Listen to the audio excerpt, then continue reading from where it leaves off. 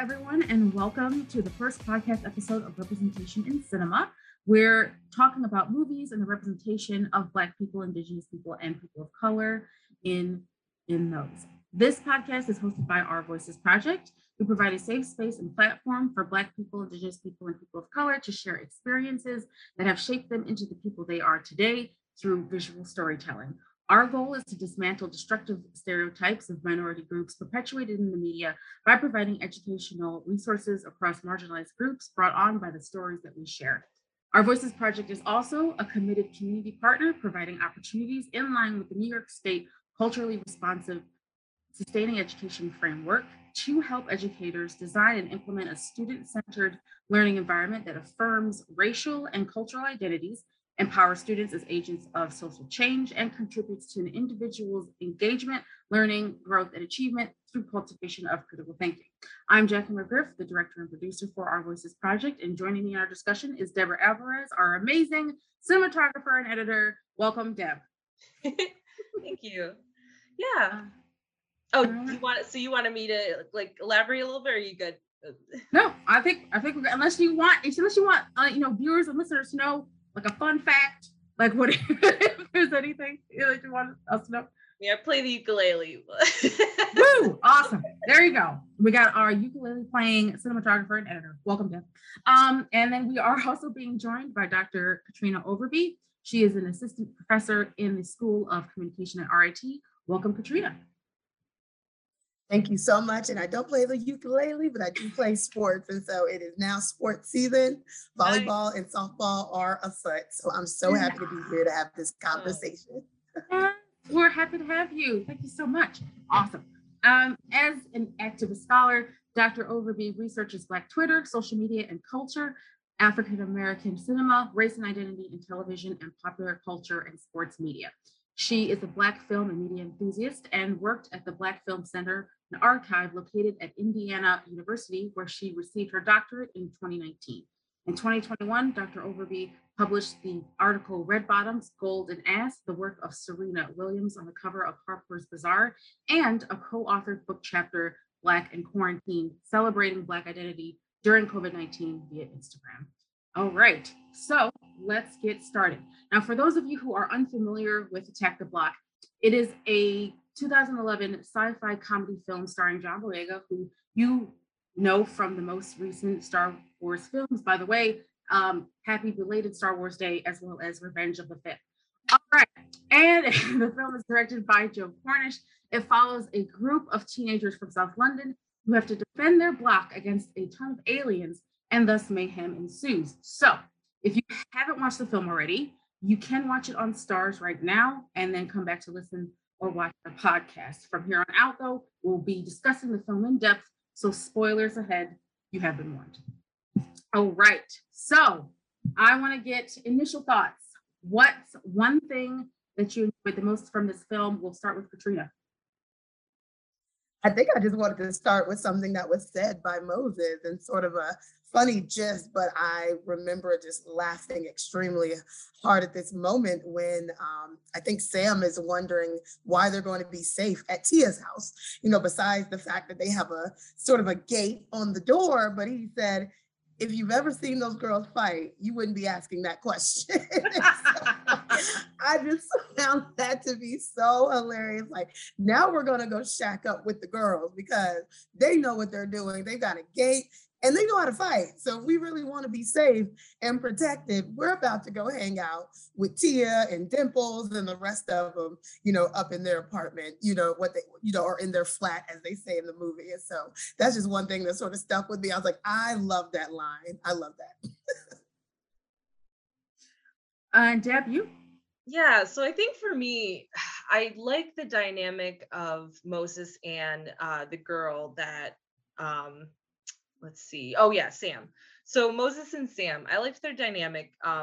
It was interesting because in the beginning they were kind of like, they were strangers. They were kind of against each other. And then like later on, you see them really bond and like all these, there's like certain stereotypes that are like broken. And it's just like, there's really great dialogue throughout the film. And so I think that was really what stuck out to me. And just the pacing, like the pacing was really nice. Like there was a lot of action going on, and so I was always like in tune to like what the next thing was going to happen. I'm like, what is actually going to happen next? Like, are they going to survive? And the aliens were crazy. Like I was not expecting the aliens to look like that if you go to, checking out the film. But yeah, there was just a lot, but it was great. I loved it. So one thing that always sticks out to me is it's just like how funny it is, because like when I think about this film, I automatically think of it's a sci-fi film. I call it a sci-fi film. It's technically a sci-fi comedy. And like when going back and watching this movie, I do realize how many funny parts there is. I mean, there's like so many serious parts, but then there are also hilarious parts. I think so. One that always just makes me laugh. One thing that always makes me laugh is when they are over. So they're over Sam's apartment or flat. So they're over Sam's flat, and they're asking her like to help them because of course like their friend got bitten by an alien and everything. And so they're like talking about the neighborhood, and someone goes like, what's wrong with the neighborhood? And I was like, bro, you like, beginning of the film, you kind of did this thing that was awful. And I'm just like, I just love that though, because like the humor in that and like the irony, and it's just like that's why it's also a comedy here, is because, and then there's also some of the other things, but we'll get into that further along in our discussion. So another thing too that I want to point out, of course, if you're listening or watching and you've never watched Attack the Block, with it being a sci-fi comedy, there's also so much that is underneath the surface. So I really wanted to get into the symbolism behind this film. And so starting with, so some of the, not necessarily critiques, but some of the opinions just regarding like what that symbolism is. So some have theorized that the aliens symbolize the cops. The aliens only seem to be chasing the boys and anyone with them. And at some point, the states, this is the block, we take care of things our own way, after it suggested that they call the cops. Now, do you agree with that theory? Why or why not?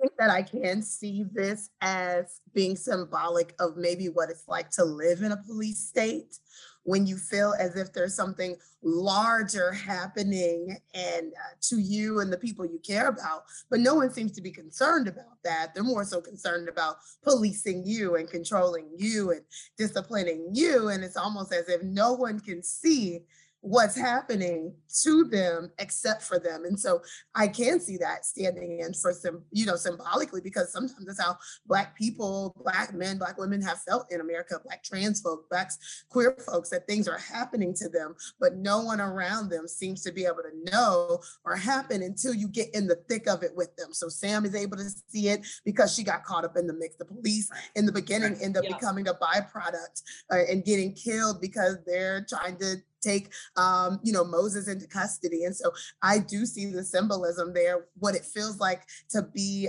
what it seems like to be invisible when things around you are exploding and you're wondering how no one else can see it. So yeah, I can add on to that, because I completely agree with you, Katrina. Like there was definitely a lot of symbolism incorporating that, and that it was great that they portrayed it in that way, because it was something that I was like, you know what? Like I can see the subtle like symbolism and like the parallels of just like the police, especially in Rochester, because it's just been crazy. And just how the block there was no news coverage on the block. Like no one outside of the block knew what was going on. So it's like, it really showed that invisibility and like the fact that they felt like they were on their own, essentially, like fighting the aliens. So I definitely can see that. Yeah, and like, so a couple of like other interesting things too is like it's only happening, right? And of course, hence the film is called Attack the Block.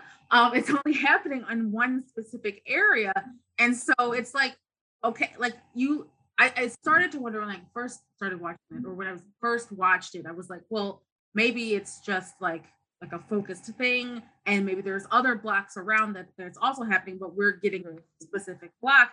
But of course, it doesn't matter because it's happening, and they're not getting the help that they need. And then Yeah. also the second thing to that is like they're telling people within their own block that hey, this thing is happening. Why would we make this up? Like, like this is a real thing. Also, like when they say to Sam, listen, this is not, does that look like a dog to you? Like we saw what we saw, you know, Right. a very real thing that's happening. This is what's going on. We need help. And then again, the fact that they can't go to the cops because like, you know, there's going to be other consequences that come from that with going to the cops. And this is also something Mhm. that other things happen on the regular in which they're not being believed and instead are incriminated. So Right. like, there's just like so many different things to speak to that. I mean, we can see that with current events again and again and again. Things, and you alluded to this, Katrina, as well. Like there are often things that we're talking about within our own community, and we're like, oh, now you're surprised. We've been telling you for years and years and years that this is a thing that is Right. happening, and you don't believe it until someone who looks like you is who Mhm. a Black American or is not like a Black or brown person, right? Until someone tells you, oh, no, this is actually going on. It's only then when we see Mhm. change. And even then, like it's, you know, it's crumbs. It's not anything that's like going to move the needle forward. It's just Mm. take a few steps forward and then you know reeled a few steps back because again of course like you know this is just what happens in this part of town. Of course, it's not going to happen anywhere else, and so it's like you know whatever it is you're complaining about is not really worth our time because it's not threatening anybody else. And so like Yeah. there's so many that Mhm. I feel like we could just fill up the entire episode with that point alone. And so there is also another interesting conversation that happens um, when the kids are talking about um, and like I said, like this next question, like it we can go back and forth, you know, between the two, but there is this other conversation that's happening with the kids and they're sitting around and you know, one of the kids theorizes that these aliens were sent by the government to like, Mhm. you know, like to wipe them out. Right. Yeah. So, like, when you hear that, when they're talking about that, what real world situations come to mind when you think of this? And like, do you think that this aligns with anything that we've seen in the news and or in our history? Well, I think that Moses's character sort of points those things out. Like first, it was drugs that got Mhm. dropped into the block. Then it was guns that got dropped into the block. Now it's monsters getting dropped into the block. And I think early on in the film, I'm sort of like, they don't seem surprised to be dealing with an alien. They're like, we could probably get some money from this, but we can't go to the FBI. Let's try to stash it, at the quote unquote weed house for now until we can figure out what to do to make some money from it. But no one's really Right. actually scared. And I think also that is a parallel in symbolism for people when they have things constantly happening to them and are no longer surprised Yeah. Mhm. about what they might encounter, what they might see. And so you would expect kids to probably be like freaking out, but they're not. They're like, this is just something else we have to deal with. What are we going to do? And you sort of have this conversation with one of the characters and Sam as they're walking up the stairs. And she's like, we got to do this and do that. And he's like, this is just another day around here, almost, Right. trying to dodge getting beat down or, jumped. It's just another day, at the block. And so, Mhm. to see that happening. And so I do, like that moment where he mentions like it feels like they're trying to wipe us out specifically because it's not going for anyone else, but this isn't Right. anything new. It's similar to the drugs and the guns. And he literally says we weren't Mhm.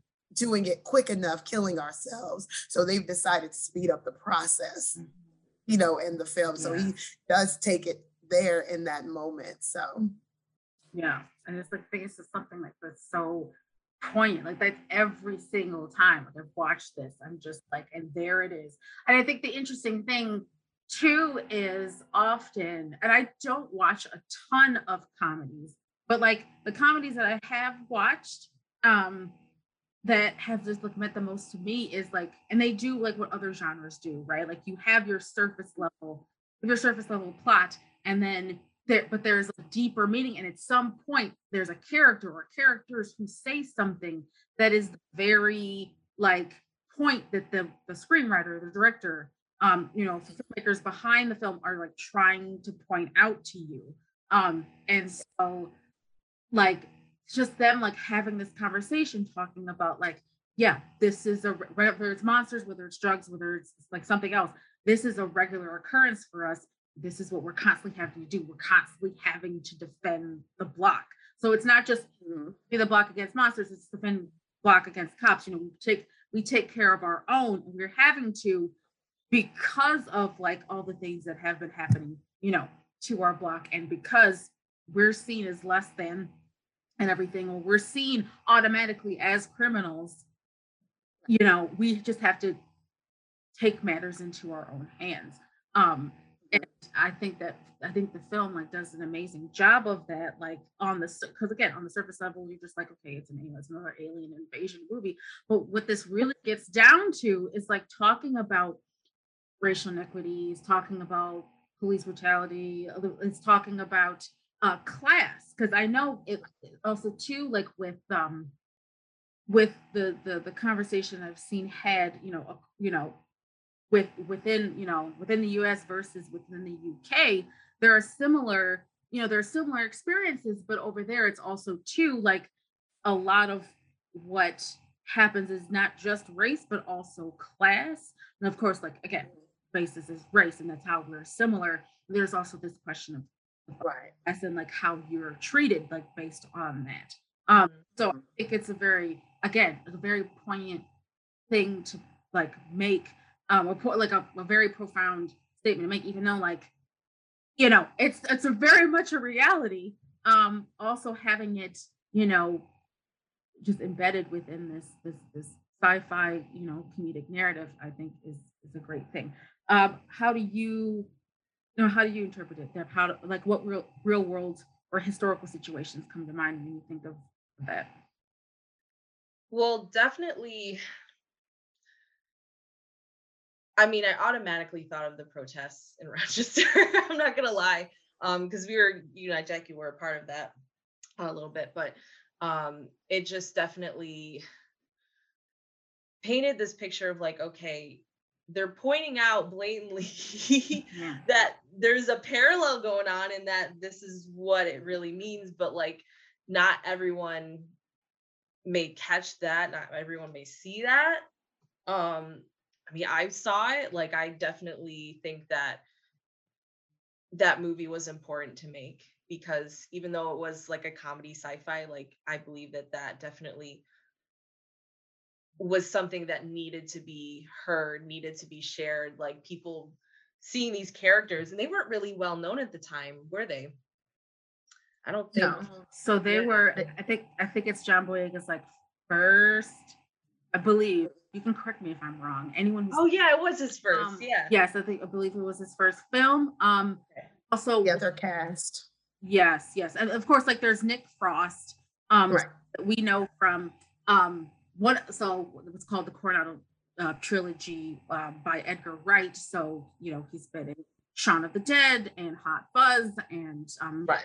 The World's End. So those are comedy films, which also like make these like certain points about things, more personal things, but still like that's very, it's very much in keeping like with the other comedy films that Nick Frost has been in and everything like that. And of course, and her name all of a sudden escapes me, but Sam is also the most recent Doctor Who. So she's also, I didn't know that. So she's also been in Wow. What is it? It's Broadchurch. So it was a oh wow series, yes, called Broadchurch. But yeah, I know that the younger folks in the cast, they found them from like a drama studio. I was watching a little clip about them on YouTube, and how because one of the other characters, the one that played Dennis, was actually originally casting to be or auditioning to be Moses. And Oh, then John okay. Boyega steps into that role. And so a lot of them they said they were seeking like first time actors Mhm. and actually like from the streets though, like some actual kids and Yes. some that were in drama class or drama studios. And so they wanted to get folks who were sort of fresh. Yeah. No, absolutely. And I love when directors do that. When they bring in Hmm. I'm always Yeah. advocating for unknowns. I was like, listen, you do not need Timothy Chalamet, okay? Because I Right. like, listen, y'all cast him in everything, okay? Get Jarrell Jerome in here, okay? Right. Stuff like, this is ridiculous. I can go again. I can go on a whole rant about like who needs what because this is ridiculous. But yeah, and I think that was the movie that J.J. Abrams, I think, pointed back to when he was casting for Star Wars. He saw Attack the Block and he was like, I need John Boyega in this movie. Yeah. Or in these movies. And so like, yeah, it's just amazing like how like the progression of that. And of course, like I'm always, advocating for unknowns to get more roles, especially our Black and brown actors, because they're often overlooked. And again, going back to like, people constantly of the same people constantly being recast in other movies. And I'm like, okay, there's other people out there like I was gonna say I also like that John Boyega is actually this person in real life too. He is the yeah, save the block type of person Yeah. because a lot yeah, of people didn't know he Yeah. was out in the streets protesting. So yes, they had some pictures because he was wearing a Exactly. bandana over his back. He was out there just trying to do the work with the people on the low. And he's like the main star of Star Wars, yeah, and so he's Yeah. actually this person in real life as well. And so I right, think right. for me to like be able to see him in his prime and him Mhm. taking on this role, and he was so excited about it, and again, just the messages that come out, like it's clear that John Boyega is like this guy, and he's been sort of building up to be this person, not just in film, but also in his real life, Yeah. So I think that those parallels are awesome as well. Exactly. And like I believe he's working on a program for young Black filmmakers as well. Like he's mentioned Awesome. filmmakers, and so he's been like putting it, not that I'm stalking at all. I am. But like, I mean, yeah, to like see him then like go on and like mentor these young filmmakers, to make the stories that they want to make as well is also very encouraging. It also Mhm. aligns with what you were saying, Katrina, just about like him being that dude, right? Right. That's putting it into practice is not just like acting it out. Mhm. He is this person in real life. So yeah, Right. no, that is amazing. So speaking of his character, speaking of John Boyega, Moses. Here's the thing that a question I wanted to pose to both of you, because often I will think about too, like just like the characterization, the character development, and everything like that. Now, when the teens first encounter the aliens, um, they're all going back to they're going to decide. They're decided that they're going to defend their block, so they're going back to their respective apartments, and they're looking for like weapons and stuff to use against the aliens. And so we see like each of the teens go back and like have interactions like with their families. So we kind of get the dynamic like between them and their families. However, when Moses goes back, we don't see any of that. It's just like him stepping through a door and then closing the door. And then later on, it's like the finale. We have all these aliens that are now coming after him. He's trying to save the rest of the block and everything like that. We are finally invited into the flat and we see nothing. Like there's no one, no connection. We don't know where the parent or guardian is. It's just him. Do you think that it was that was important to like, or that speaks to like who he is? Because he is the leader of the group. And so do you think that like seeing that lack of connection, especially, with there not being anyone around, Yeah. I think that really plays into his character? I think so. I think that like the fact that because the way it was portrayed, it seemed like he basically was on his own and like had to take care of himself. So I think that definitely plays into like his leadership role and basically saying like, okay, like I gotta make sure our whole group is safe. Like we got to make sure we're doing this and this, like making the decisions and just being that person, that leader to I I don't know, like a like a father figure or whatever, like just like that, like, you know, Like an older older brother. figure. Yeah. Yeah, older Yeah. figure, like that's there for them. And Mhm. it's also in a way kind of sad because who looks after him? Who cares about him? I mean, his buddy, like their friends, obviously, they all, it's like family, Right. honestly. Right. Right. But yeah, like the fact that, we don't see his family or the pet know much about that. It's like, he definitely has a lot of more weight on his shoulders, I Mm. think. Sure. Anything to add to that, Katrina? And you sort of just get an understanding still that he's still just a kid. And I think people forget that about Yeah. young Black youth, even though, because Sam makes a comment that he looks older. And I'm like, that's not a Mm-hmm. good Yeah. thing because they don't Right. like to treat our children like children. They like to treat them Yeah, like yeah. adults before it's their time to be adults. He's Right. 15. He still had a Spider-Man blanket in his bedroom. She said, "Oh, you have a little brother?" And he said, "No." And it was his blanket. It was a Spider-Man blanket, right? And it was, pictures of him. And she sort of empathizes with him in this moment. But early on, they try to build up this tension really between him and Sam. She seems fragile white woman who's sort of being taken control of, or getting attacked, and then they slowly build their relationship and their friendship, and she starts to see him for more than what their first encounter was. And I think, again, going back to that symbolism, I think it symbolizes sometimes how people feel that if they just got to know Black people and young Black people, that they maybe wouldn't hold all of these preconceived notions and ideas about them, because the elderly woman said, they're a bunch of monsters, aren't they? Mm-hmm. But the real monsters were actually attacking, the young Black Right, men and right. our gang of kids in the movie. So I do think that plays into how his character was built, and you see him sort of take on this more fatherly role, like you said, Deb, with the two younger boys that sort of come out and want to fight the aliens, Prob and Mayhem. Yeah. And he's like, you all need to go home, do your homework, Play and watch FIFA or Naruto. Naruto. Right, and stay inside. So he's very much like, you can't hang with us, not right now. And I don't want you to be like us. I don't want you to hang with us. I need you to go home. You be better than us. Do your homework. Watch Naruto. But you also see that these kids have a soft side to them as well when they're in these interactions with their families. Yes, Mom, I love you. I'm going to make it back home in time. Again, these are kids.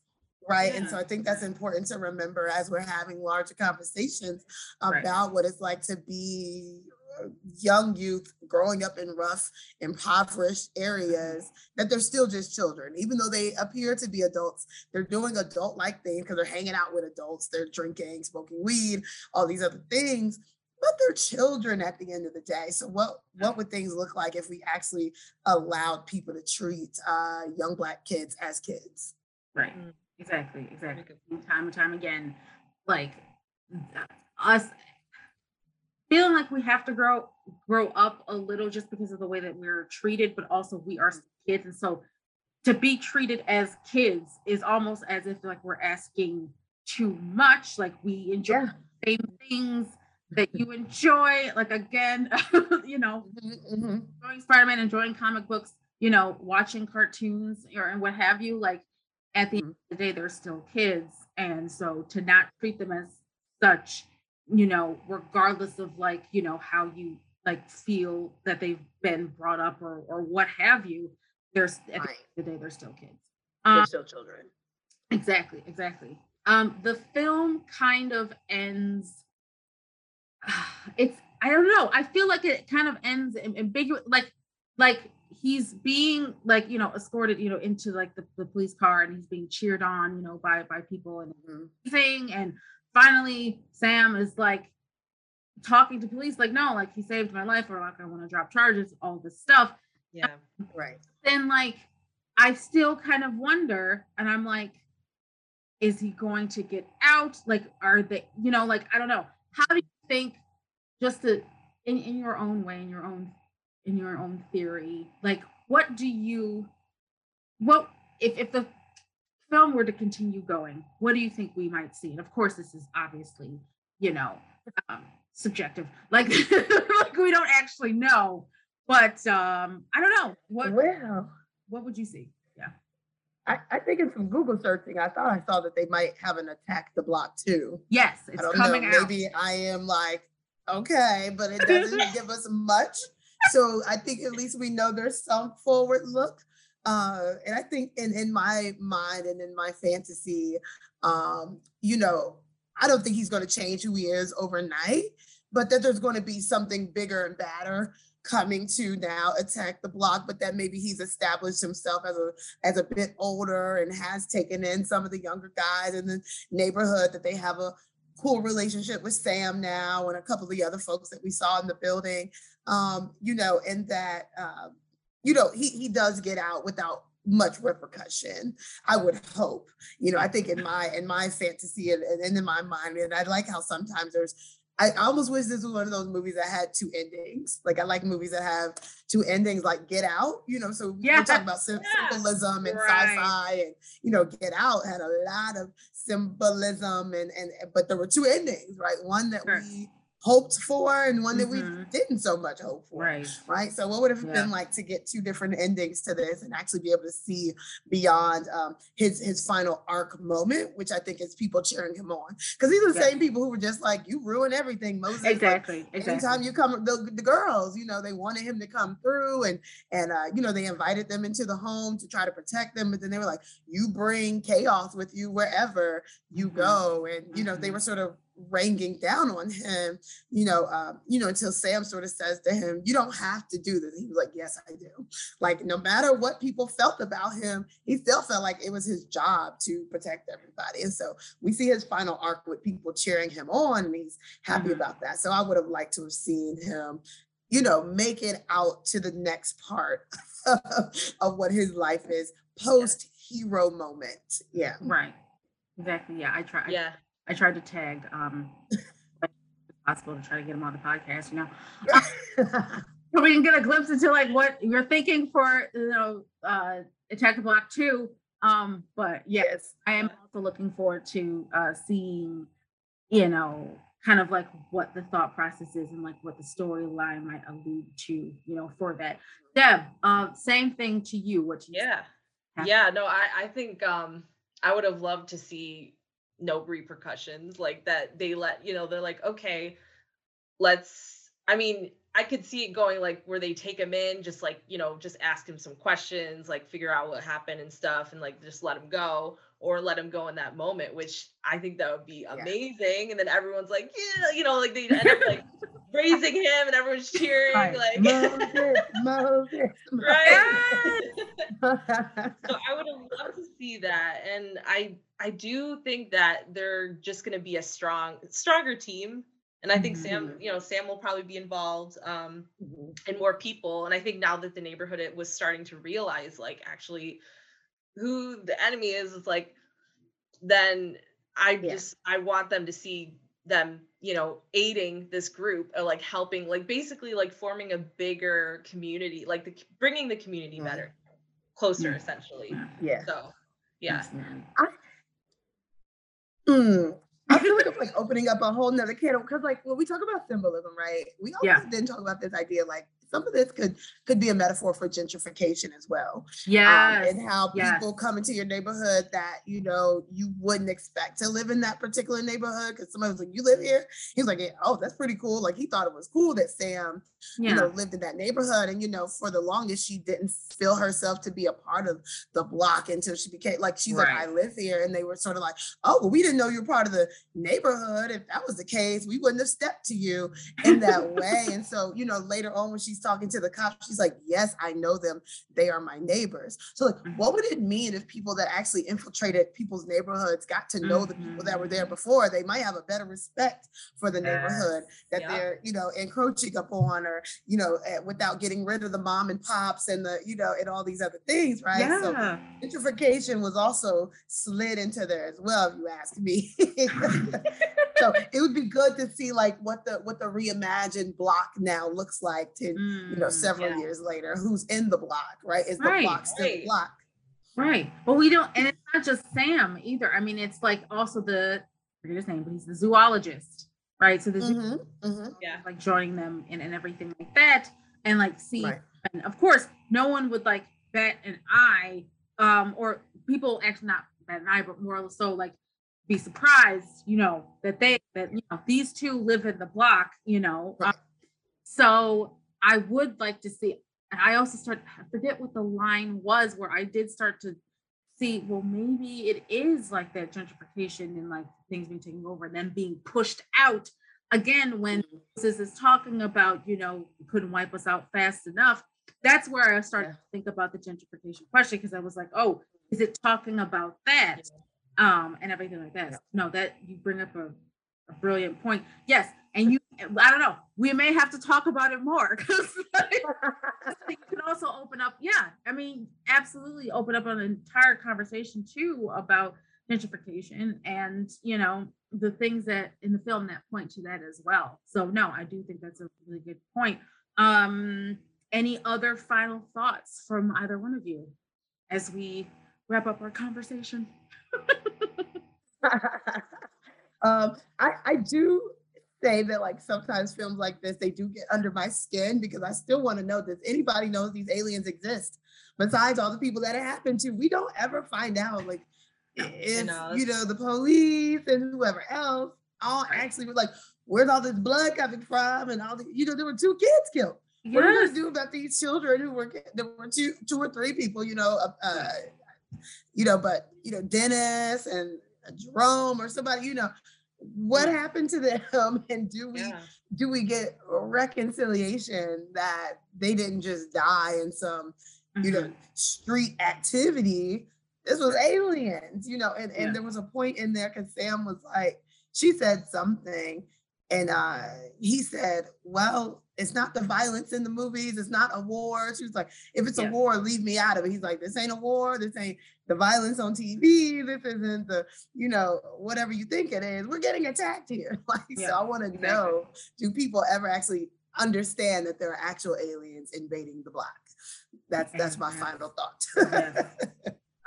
Deb, I'll swing it over to you.